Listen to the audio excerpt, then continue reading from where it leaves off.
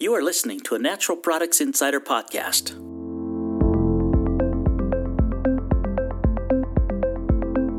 With Sandy Almendarez, Editor-in-Chief.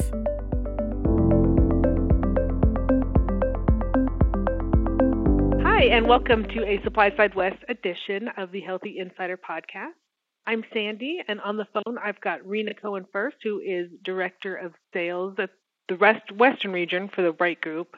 But beyond that, she is a sales goddess, and she does a lot of work on the side, I guess her side hustle, to help empower women and other leaders who really help make our business succeed here in the natural products industry as well as in other industries. Rena spoke at our SupplySide West workshop, Boosting Your ROI, Secrets to Business Success. And her presentation was based off of conversations that she's had with women among the generations in our industry. And so we thought it would be a good idea to put some of these conversations on a podcast. So we've done several of them now, and for this one, I am happy to pass the reins over to Rena while she will be conducting another interview. So Rena, take it away.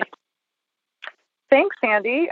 Super excited to be here. Really enjoyed the time at SupplySide West and the presentation. Thank you so much for pulling that all together and the lovely introduction. So I am very excited to talk to Renee Beall here on the podcast today. And one of the neat things about me getting to write and blog about women in leadership, women in business, is I get to meet a lot of these amazing women in the industry. And Renee, I just happen to, I worked with her at some point in the past, and she's one of the most motivating female leaders I think I've ever known, and I absolutely love her. So I'm going to go ahead and embarrass her like a good friend does. Renee is a sales goddess, much like myself. She has been in sales and marketing for about 20 years. She's a Generation Xer, a mom, and now a grandma, too. She is recently a grandmother. She's had an incredible career, put herself through her MBA while carrying a full workload, family. She's an amazing person. She also has done many things inside the industry, such as mentoring women, and outside of the industry through charitable efforts, helping women get into leadership. So she has her finger on the pulse of what motivates women, helps them step into and excel at leadership, and I just cannot wait to have y'all listen to her. So Renee, could you tell everybody about your background and what inspired you to become a leader? I guess the first thing is that I don't really consider myself a leader. It's exciting when different people throughout my career, like today, people have said that they recognize leadership in me. It feels good. I just always wanted to be a contributor and a motivator of other people, not necessarily a leader, but I accept the title with honor. Thank you very much. And in terms of and thank you for the kind introduction. And when you talked about, what motivates women, I think I don't know the answer to that, other than I know that I think what motivates women is very individual. There are a few things that I'm guessing we all have in common, but the key is, I think, this intersection of some individual drive based on personal reasons, layered over with some of the more general things that motivate us, right? Work, family, sense of accomplishment, so on and so forth. But it's really personal. I would say it's interesting because we're both Generation Xers, very similar in many ways, have many similar life circumstances, similar jobs. So maybe it's just because we like each other that we're so similar. But I think I would say it's probably has a lot to do with generationally as well, that we resist formality. So we are the informal generation. We Generation Xers are rebels. And so informal perks or programs such as mentorship that aren't sort of, established by organizations, rather found by you and I informally, such as my experience having known you and experience being sort of, mentored by you in several ways. So I would say, for me, it would be that. It would be the informal mentorship. It would have been someone informally telling me that I would be a good leader. That's what would have motivated me. Renee, what was it that attracted you to your employer or your employers? Either your current employer or your past employers? Was there anything that encouraged you as a female contributor, to use your words, specifically and uniquely about companies that you could tell us about? Yeah, and absolutely. And I think one of the I guess the privileges of having worked for a while is as you move further along in your career, you begin to be able to think about things in terms of different criteria for the employer that you pick, different from what's the job, what's the salary, what are the perks going to be? You have the ability or the privilege to think about, well, what's the culture like, or what's it going to be like in 10 years? So my current employer, one of the things that I'm strongly attracted to is the fact that they have a well-stated strategic commitment to inclusion, which goes beyond diversity. Diversity is great, but without inclusion, diversity is meaningless. It's just a collection of different people.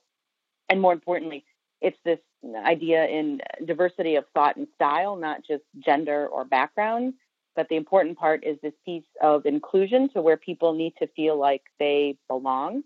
And where I work now, we definitely are a purpose-driven company. And to me, that makes the work meaningful. And meaningful work is motivating to me. And you feel connected that when you're going to leave your home and your family and your hobbies and your couch to go do something, whether you're getting paid or not, if you feel like it's meaningful, it doesn't feel like work and it feels good, and you bring your best self and your real self to work every day. So I love it. I love what you're saying, that there's strategic alignment throughout the organization for the inclusion efforts, and really, really strong point. During your career, which programs or perks did you find that really encouraged you most to succeed versus what attracted you? But once you were there, what was it? Was it something, were there certain inclusion programs like you had just mentioned that really spoke to you? Or was there something about, sort of flex time, flex space, flex schedule that gave you the tools and the space to really have balance in your life to succeed? So what was it about the workplace that you could tell us about that might have been helpful for you?